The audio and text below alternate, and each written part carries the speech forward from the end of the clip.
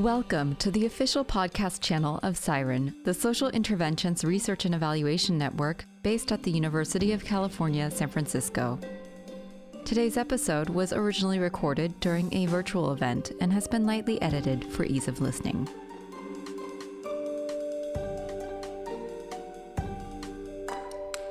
To get us started in imagining new realities, I am very pleased to introduce now our opening plenary, in which we will be learning about the concept of abolition.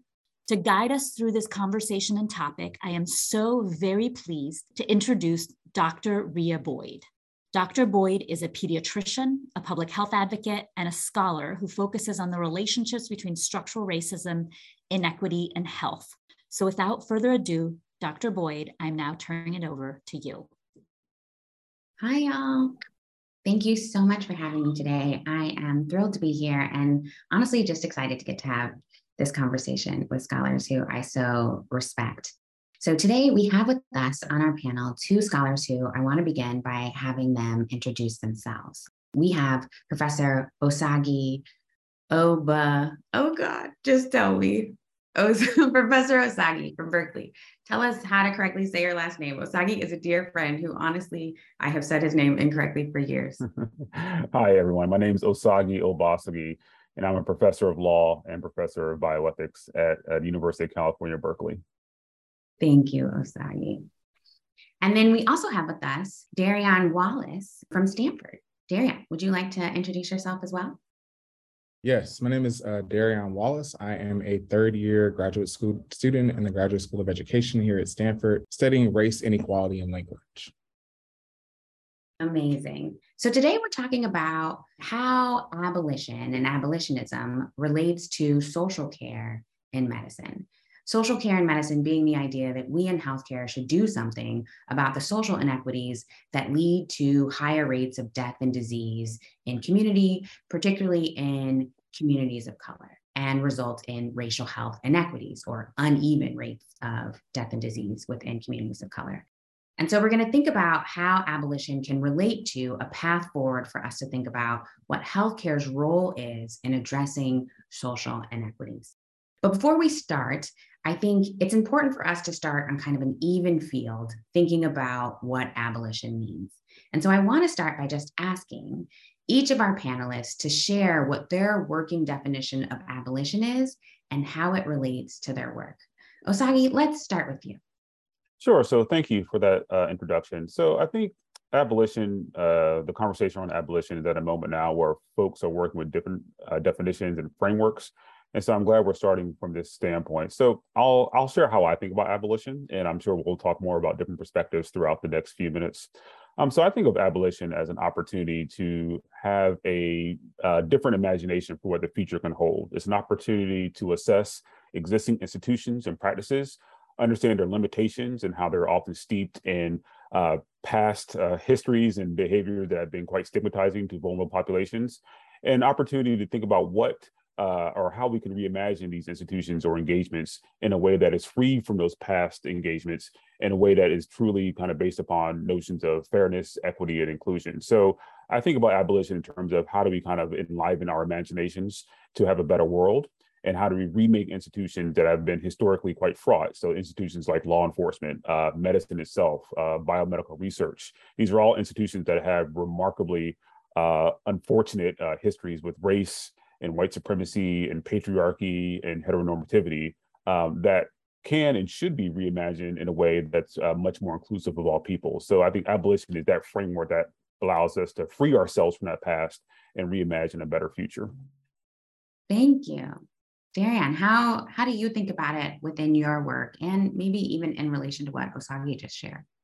Yeah, so I think for me, a general definition of abolition is a disruption of the myriad of violences that are experienced by those deemed to be marginal to society and how it functions. And so I think that what it calls is for us to pause and to think about the way in which we orient our relationships to one another, the way in which power is negotiated amongst institutions and people, and as a way of please trying to think about interruption in the day-to-day and the mundane ways in which we think about how oppression may show up in different spheres.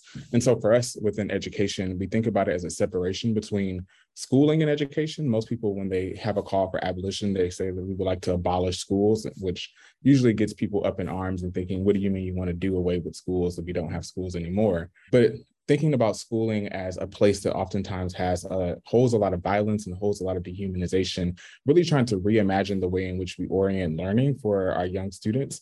And it may mean like bringing some things and some elements of schooling to the fore, and it may mean letting go of very traditional things that we are used to holding on to, whether that be standardized testing, whether that be traditional classrooms and having larger sizes of classrooms, really just taking a pause to be able to think about what are ways that we can reimagine the way of doing schooling. And so in a general way, it's a disruption of violences in the terms of education as a field. And in the research that I do, we think about it as a way of dismantling the schooling structure and rebuilding something anew. You've said a lot of words and terms that I want us to think more about today. I'm just going to name some of the ones. We're definitely going to think about imagination and radical imagination at that. What are the extents we could go to think what could be in place of what we have right now in terms of social care and healthcare? You recently just said disruption, dismantling, letting go, reorienting, violence. Osagie, you brought up white supremacy, patriarchy, heteronormativity. So we're going to think through just for a minute, kind of the relationship between these things and what led folks to abolition.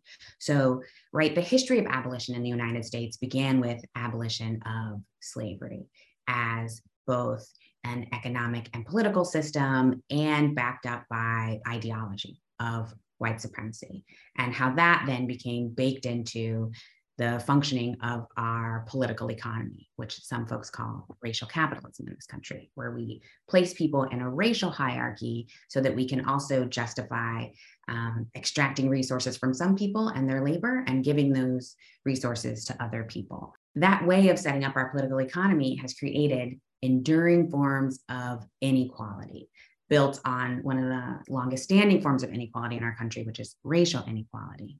And so if we think about racial inequality as the roots of some of the problems that social care and healthcare is trying to address, can each of you more specifically say how you think the definition of abolition might specifically address social care as kind of a solution to inequality in healthcare? Yeah, so I think we need to have a very blunt conversation about this. When talking about issues around healthcare and medical professionals, we have to understand that oftentimes medical professionals have served as the police.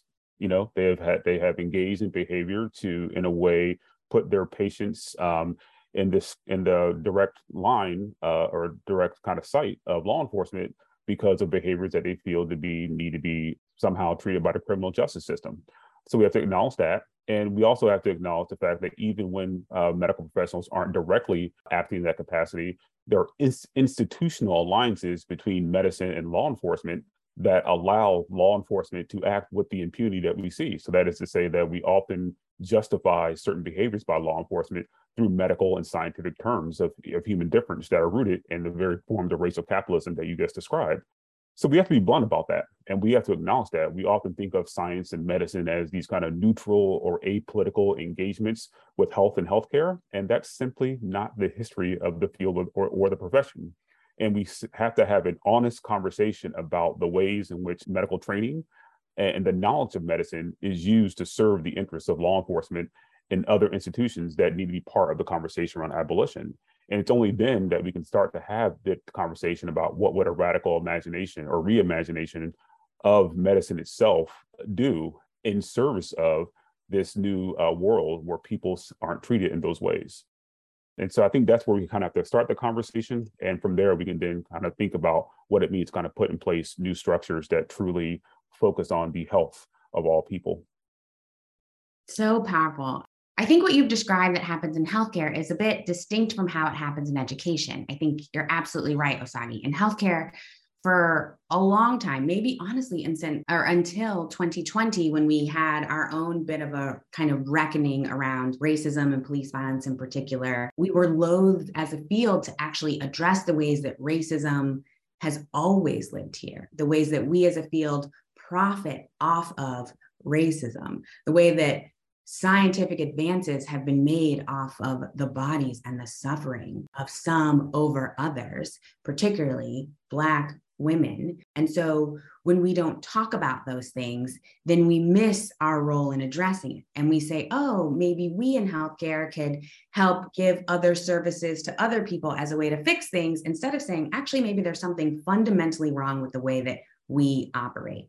I think that's different than how it works in education, because in education, right, that was one of the early kind of battlefields, for lack of a better term, for racial justice, that post-slavery, during Reconstruction, when the period after the Civil War, when we were trying to piece the country back together again, and something had to be done with all of these newly freed, formerly enslaved folks, education was a huge pillar of the Freedmen's Bureau. How will we educate this workforce that we have forced to be uneducated? And so starting back in Reconstruction, we began to have the beginning seedlings of public education. And then during the Civil Rights Movement, right, we had desegregation. Like, education has always been a place where these conversations have been happening. Can you share more about where education is now? Because in that respect, perhaps education is further along than us in understanding their role and contributing to inequality.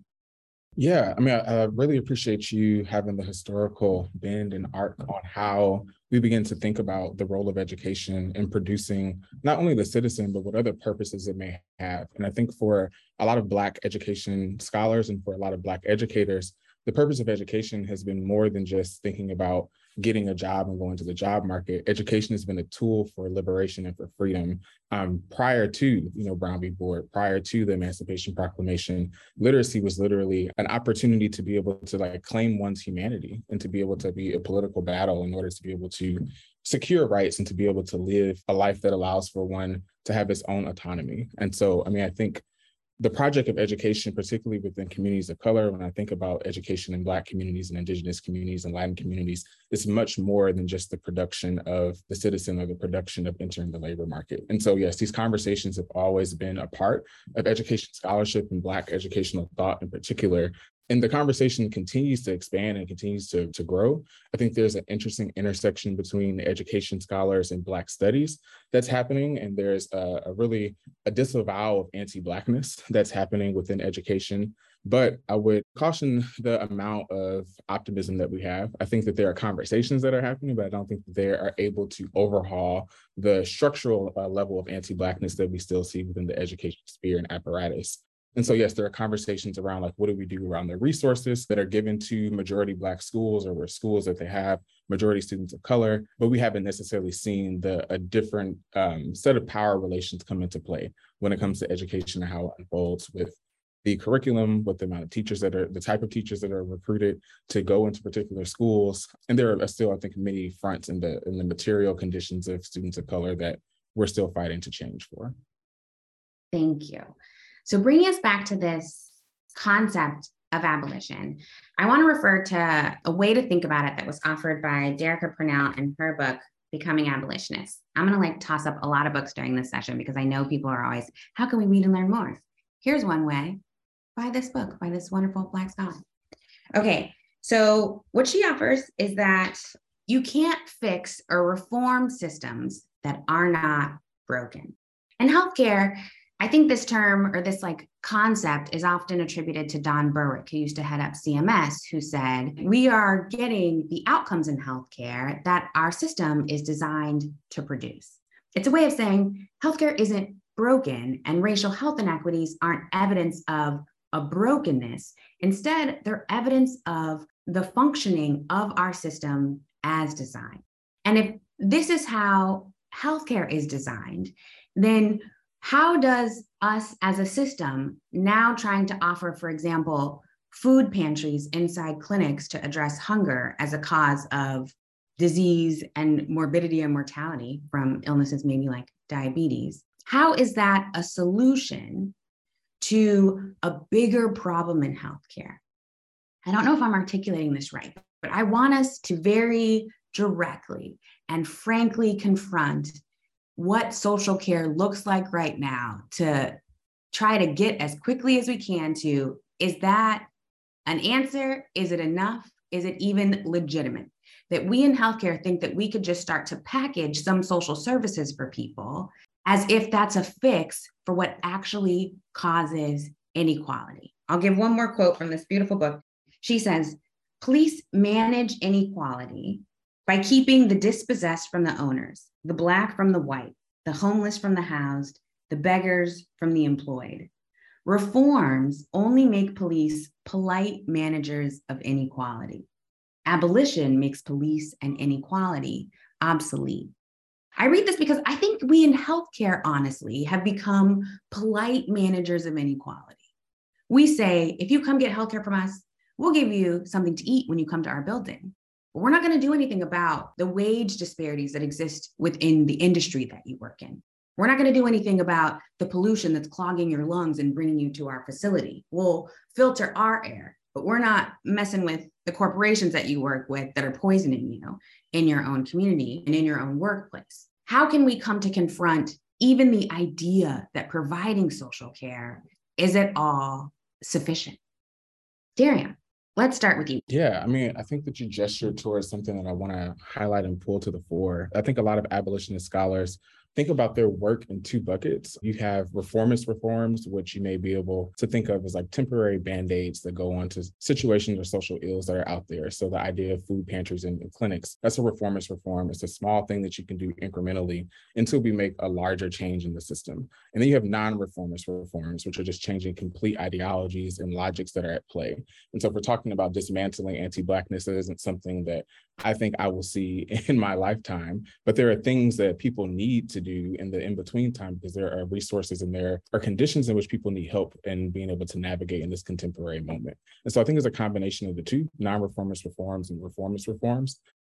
And then in addition, I mean, I think an abolitionist lens and orientation to our work would get us to move beyond what some people may call like liberal humanism and being able to think that we do everything by ourselves and we do this in a siloed sector and section. And so what does it mean for us to begin to think about cross-pollinating with law and health and education? What would it mean for us to be able to think about social care and community schools and being able to provide resources in healthcare for students and using schools as an avenue to be able to extend the reach of the hospital and extend the reach of the healthcare sector? Just having an abolitionist orientation begins to allow for new possibilities. And we talked about this radical imagination of how we orient our work with one another and don't continue to think that the ways in which education functions and the ways in which health and law function are all in silos, and begin to think, how do we work together in unison to create some levels of change, whether they be reformist or non-reformist reforms. Yeah, no, I think this is a really important conversation. And, I think one of the tensions around this type of social interventions within a healthcare capacity is that it's using a public health model within a clinical context. And there's a tension there in terms of what it means for medicine itself to respond to these public health interventions. And so what I mean by that is that medicine traditionally focuses on individual patients, whereas public health focuses on populations. And so this kind of social care approach is really taking a public health approach to understanding the context that often drives health outcomes. And so, for example, oftentimes many of the health problems that we have can be solved by providing more social resources, such as providing food pantries and other type of social and structural interventions. And that's amazing work. But the problem or the tension arises when kind of medicine starts to see that as an individual solution and doesn't respond to these type of social interventions with its own more kind of structural analysis or framework. So that is to say that we think of these kind of these interventions as kind of individual level solutions, but medicine needs to have a much more robust response than merely having food pantries within a clinical setting. There has to be other ways in which medicine embraces the public health sensibilities and frameworks within the way that it provides clinical care. I love this because now we're getting into some of the tension between incrementalism and, Darren, I believe what you termed for us is non-reformist reforms. I love this introduction of new terms. That term is new to me. And what Osagie brought us to, which is the tension between individual and population level interventions. And sometimes for the individual, I think we become comfortable offering the individual an incremental solution. Derica says in her book, the police were a placebo. Calling the police, and she's talking about her own experience calling the police in her neighborhood, because as she said, they called the police for everything. She said, calling them felt like something, as the legal scholar Michelle Alexander explains, and something can feel like everything when your other option is nothing. I think the other ways that we can perhaps see, the ways that we call on not just carceral logics, but we actually call the carceral system into our healthcare system through what some people might call social care is through the child welfare system. I, as a pediatrician, am mandated reporter. Teachers in the education system are mandated reporters. If we see a child that we are concerned is being neglected or abused in their home, it is required by law that we report them to what we call child protective services here in California, but more broadly might be called the child welfare system. And there is work that has been done by scholar Dorothy Roberts to think about what abolition looks like in child welfare. And so I just want us to turn to it for a moment because I think it might be useful to how we think abolition might apply to social care more broadly. So first, she points out early in her book, and here the book we're looking at is Torn Apart. Everyone pick this up. Torn Apart, Dorothy Roberts, absolutely brilliant, about abolition of our child welfare system. The first thing she acknowledges is that if our child welfare system were truly devoted to protecting children and promoting their welfare, why aren't the vast majority of its clients white? Right? She says the United States has consistently reserved its best resources for white folks. Black people have had to fight tooth and nail to gain access to services meant for whites only. Conversely, the institutions where government has confined Black people, like segregated schools, housings, prisons, we might also say healthcare, which we know is segregated by insurance status and therefore by race, have been substandard. Why would this state system that takes children from their parents be any different? She goes on to talk about how distinct the racial health inequities or the racial inequities that exist in the child welfare system are that I think mirror the racial health inequities you see in our healthcare system. She says, more than 1 in 10 Black children in America will be forcibly separated from their parents and placed in foster care by the time they reach 18. 1 out of every 10. We also know there was that study back in 2018 published in APHA that said 1 out of every 2 Black children will be the subject, and their family will be the subject of a Child Protective Services investigation in their lifetime by the time they reach 18. 1 out of every 2. And so she goes through in this book is to talk about how we should retell the historical narrative to center the re-enslavement of Black children through apprenticeship to white folks as America's first child welfare system. Here she's talking about what happened immediately post-slavery in that Reconstruction period, where Black children were basically separated from their families again and placed into these apprenticeships, they were called, where they would work for free for white families, the same way they would have under slavery, just now post-slavery, it was called apprenticeship.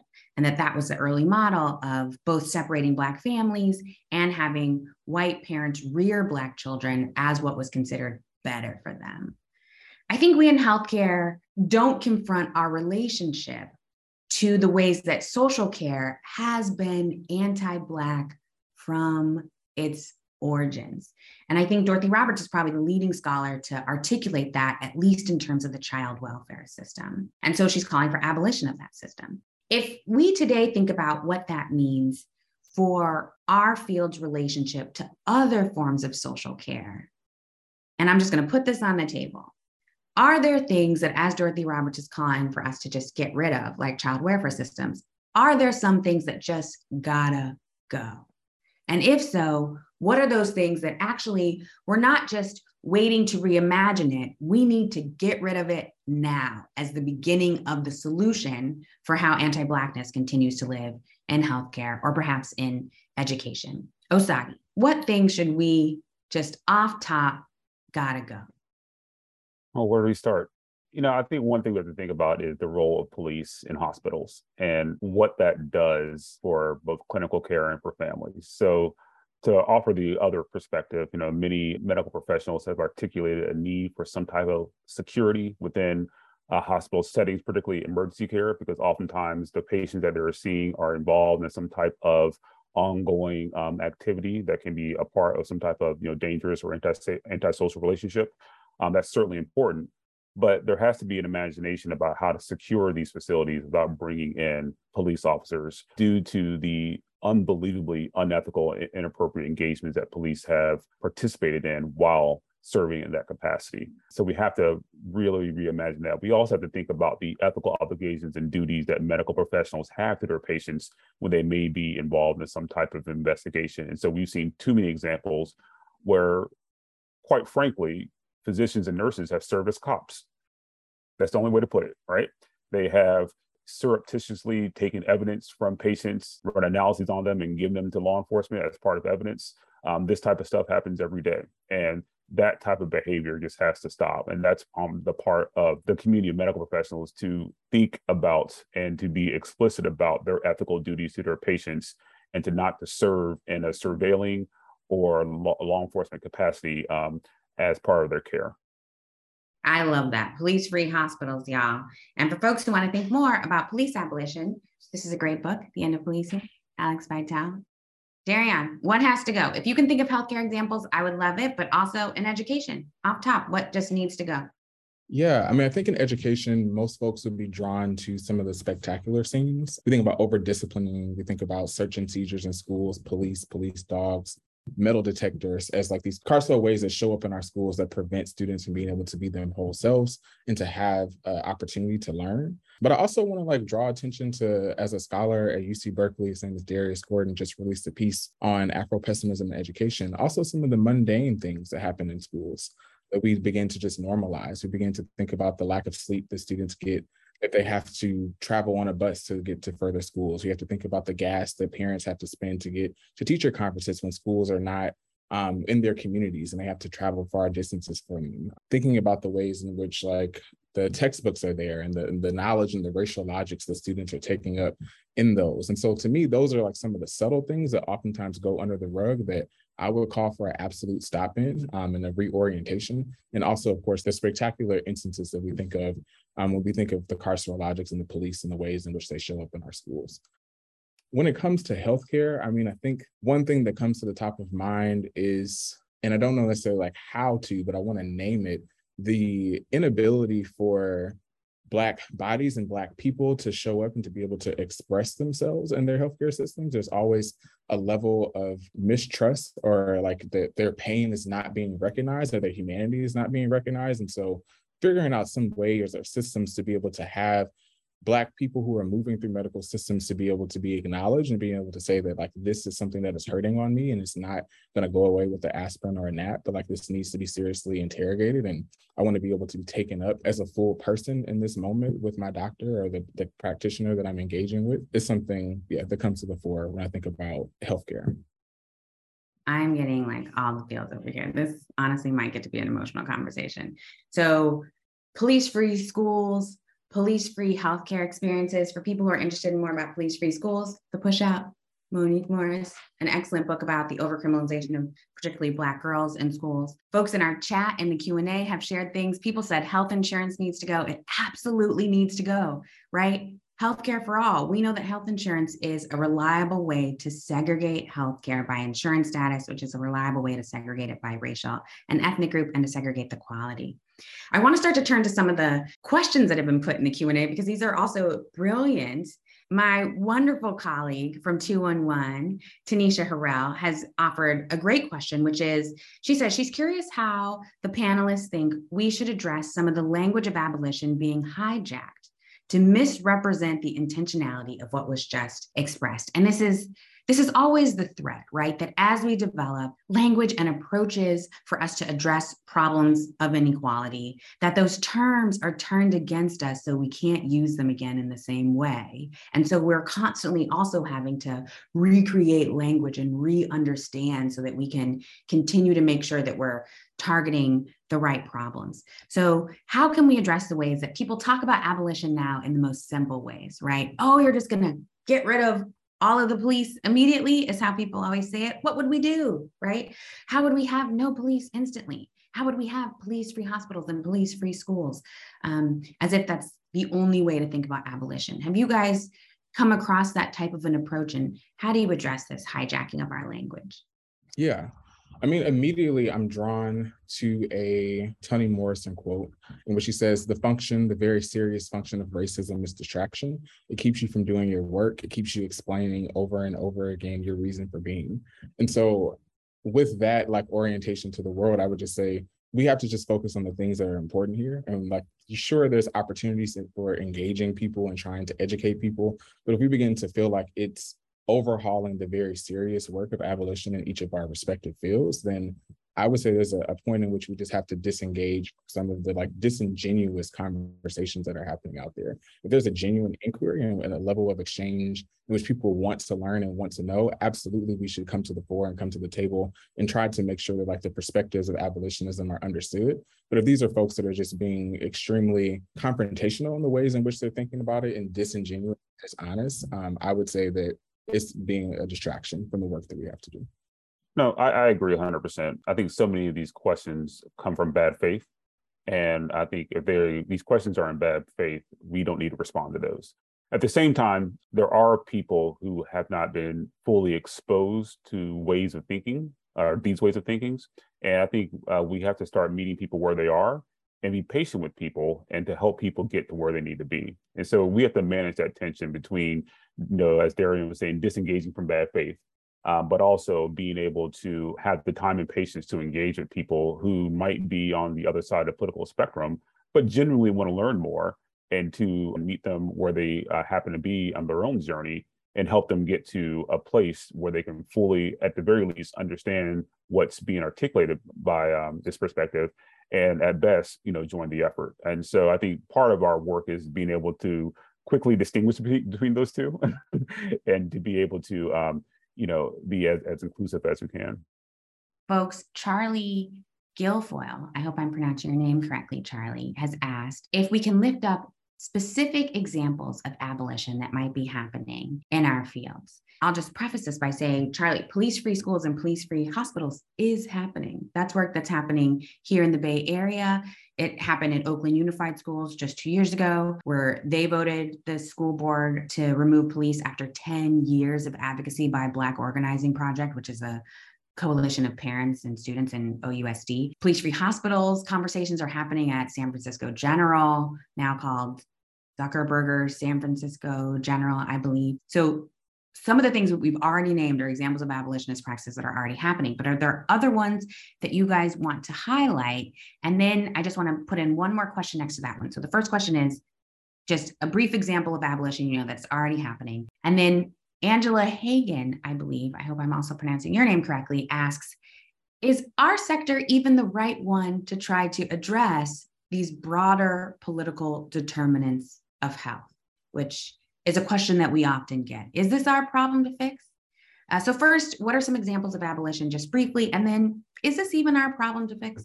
So I think the examples you provided, Rhea, are really important and great. I'll provide an example that's not quite a good fit, but I think is relevant. So one of my major concerns is the role of the university in these conversations. And my primary appointment is at the law school here at Berkeley. I also have an appointment in the joint medical program and School of Public Health, and I also have an affiliation with the School of Social Welfare. So this is to say that I interact with graduate students from many departments. And one thing that is striking to me is the ways in which, in particular, the first year curriculum in all these disciplines engage in forms of training that build in problematic ways of seeing the world that creates the foundation for these folks to become professionals and go out into the world and replicate some of the problems that we've been talking about. So this is something that starts early, starts in how we train people in the very first semester that they come on campus. And so there's an important role for the university to play an affirmative role in rethinking the way that we treat the next generation of professionals in these fields, so that when they become physicians, when they become lawyers, when they become people who work in the field of social welfare, that they hit the ground running with a framework that is dead set on erasing the problems and rebuilding and reimagining the way that we should move forward. And so one of the examples that I've started to see now that there are a number of law schools, including here at Berkeley, that are requiring all the students to take a course on race and racism before they graduate. Now, that's a small step, and it's not necessarily tearing down some of the problematic pedagogical frameworks that happen in law. But at the very least, it is creating a space for all students as a graduation requirement to engage a semester-long conversation about racism, race, and the law that at the very least will allow them to kind of see the complexity of these issues and to think more deeply about the law than they might receive in some of their other classes. And so I think those type of kind of pedagogical interventions are important, there's opportunities for similar type of interventions in every professional school across the field. And so I would like to see more of that complexity in addition to rethinking just basic questions of what the first year curriculum looks like in all these professional disciplines so that it can be a much more thoughtful, diverse, and inclusive experience rather than an experience that sets the stage for what often can be a very problematic career in many of these fields. I love that. Starting with education is the place where we all become more prepared so that we don't continue to reconstruct and reinscribe the same systems that are so harmful. I think that also can be a bit of an answer to Tanisha's earlier question, which is what do we do with those bad faith actors who try to hijack the term? What we can all do is learn more about what abolition means so that when all of us actually understand it in its fullness as a definition, then we can combat folks who offer us something, right, that's not what we understand abolition to be. Darian, here, would you like to weigh in as well? Yeah, so I think to start, I want to say that abolition for me is not necessarily a solution, but an orientation to the way in which we do the work. And that there are a number of instances in which I feel like abolitionism is showing up in education in this contemporary moment. And so I can start with a few organizations in San Francisco. So if there are folks that are local to the area that want to find interlocutors, you have Teachers for Social Justice, you have the Radical Educators Defending Schools Collective, New York, there's the New York Collective of Radical Educators, and there's the Peer Defense Project, which is a nationwide movement lawyering group that's working with youth in terms of being able to dismantle carceral lodges within schools. I work with a number of teachers that self-identify as abolitionist teachers, and I want to share a little bit of how they take on their work, and it may be an opportunity for us to think about ways in which it can be operationalized.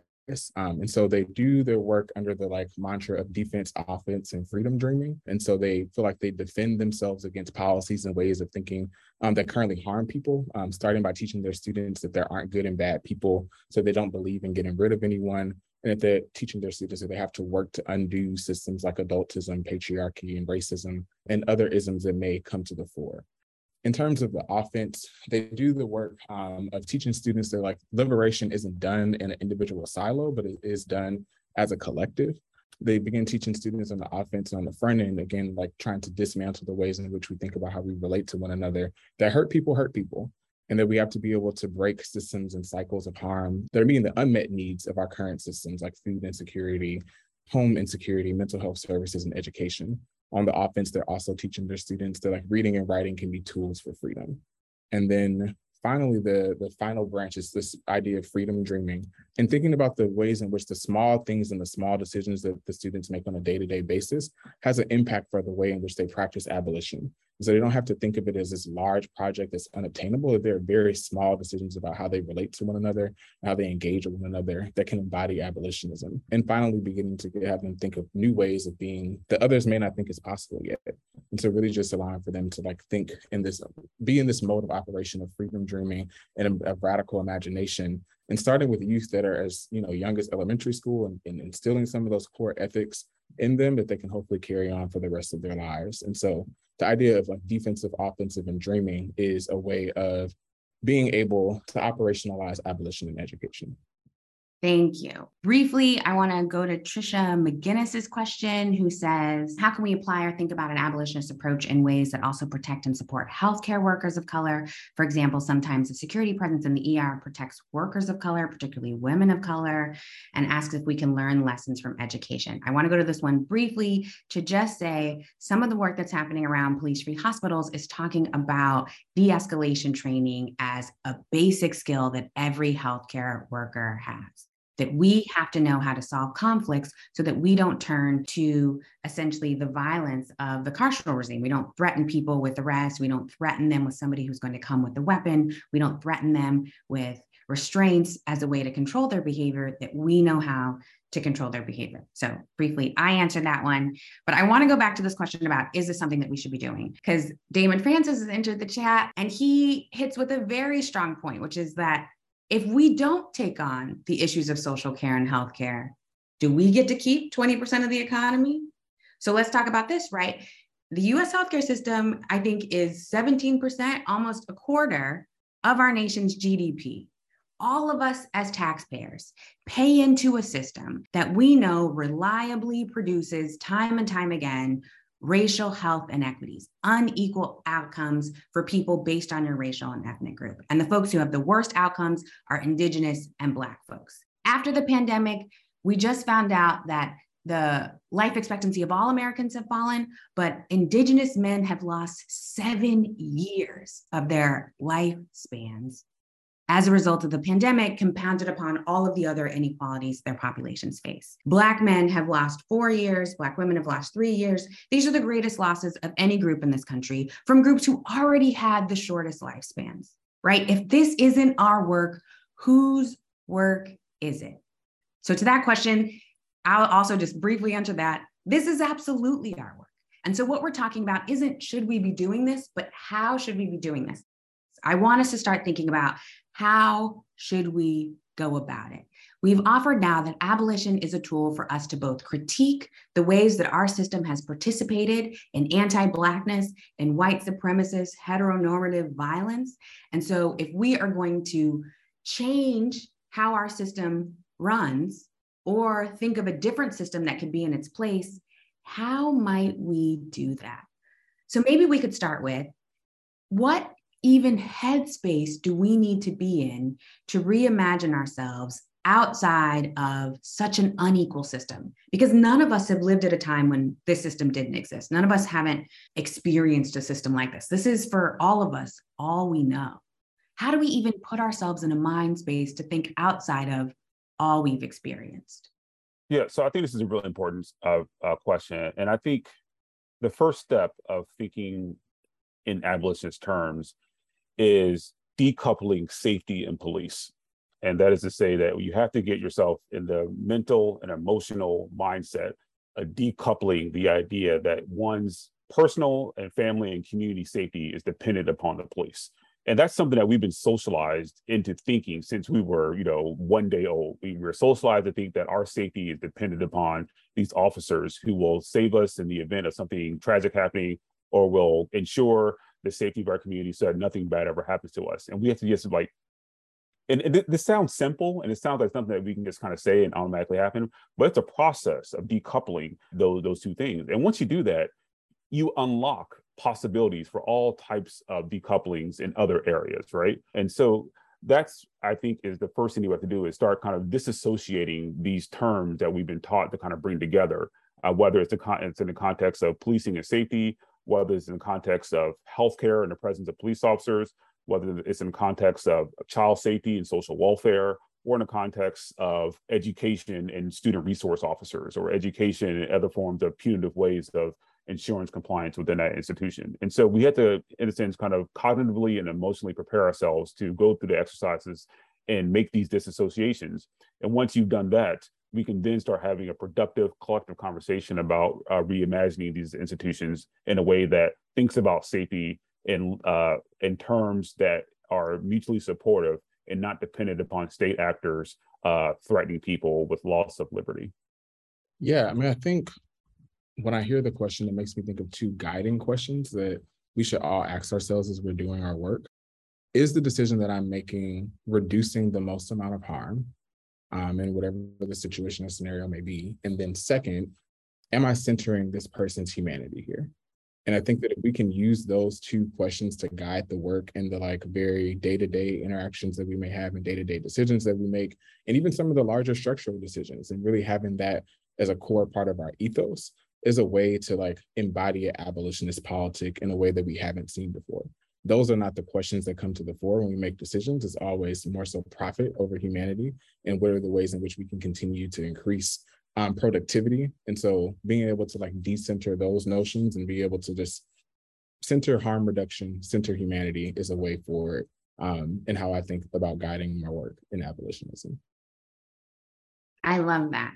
I want to close us with some words from Derica Purnell, again, becoming abolitionist, who says, rather than waiting for comforting answers to every potential harm ahead of us, let's plan, run, dream, experiment, and continue to organize, imagine, and transform this society toward freedom and justice without police and violence, and perhaps without racism in education and healthcare. I think too often we don't get about the work of abolition because we think of the things that'll come up in the way. We think of the barriers. We think, well, what will happen if we can't call security really quick to that patient's bedside? What will happen if we make healthcare free for everybody? If we put a clinic in everybody's community? What will happen if we don't rely on ERs in the same way? How will hospitals stay open if we don't have health insurance, right, to pay for whatever? Like, we think of all those things, and so we don't get about the work of actually planning for what it can look like when we don't need those things that we know are harmful. So I love the questions that you've posed, Darian. I'll toss it to you guys for your final thoughts. How can we, as a group, plan, run, dream, experiment, and transform healthcare and social care to be more just so we all can live in a more free society? If there's one way forward, there's many ways, right? But we're gonna, each of you offer one way. I think just keep having these conversations. I think we often want to have a big intervention that will automatically kind of transform these situations. And I think we have to understand that a big part of this process is building relationships, having conversations. As I said earlier, meeting people where they are, and being this for the long haul. That is to say that we have to be able to be patient and to understand that every conversation we have is an opportunity to change people's hearts and minds, and be able to do that work while also demanding the broader structural change that we've been talking about. So this is to say that these two things are not mutually exclusive. We can both take the large structural approach as well as the smaller incremental approach in terms of connecting with people so that we can, fight this battle on multiple fronts. Darian, give us our final word, brother. Yeah, I think I would say that we have to decolonize the way in which we do our work. And so I think that it requires for us to be in community with one another in ways that we're not familiar with, and to be able to identify authority of knowledge from people in communities in which have not been centered historically. And so I think about the work that I do in education, many of which I have community review boards. And so I have a panel of students, parents, community teachers, researchers from other institutions that can give us feedback along the way to have a checks and balances on like how we're doing the work in which we're doing, and not presuming that I, as a scholar, just because I'm sitting here at Stanford, has the ultimate authority on like where this project should go. And I think borrowing some of that community-oriented approach to the way in which we do our work in these other sectors would be a great way to embody abolition, and to maybe even have some of this come up in social care and healthcare. That's right. The way to move forward is to turn to those we serve with love. Thank you guys so much for this powerful conversation. I hope it was as meaningful to all of y'all listening as it was to us to have it. Thank you for having us. This is the end.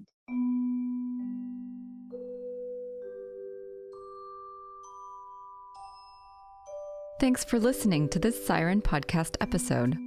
Andrew Fankush does our editing and sound design. Nylin Tho designed our cover art, and Aurélien Jougla composed our music. Yuri Cartier, that's me, and Dylan Gonzalez produced this limited podcast series. Find out more by visiting sirenetwork.ucsf.edu. Questions or comments? Email us at siren@ucsf.edu. And lastly, let it be known that the views and opinions of the participants on this podcast do not necessarily state or reflect those of the Regents of the University of California, UCSF, UCSF Medical Center, or any entities or units thereof. Take care.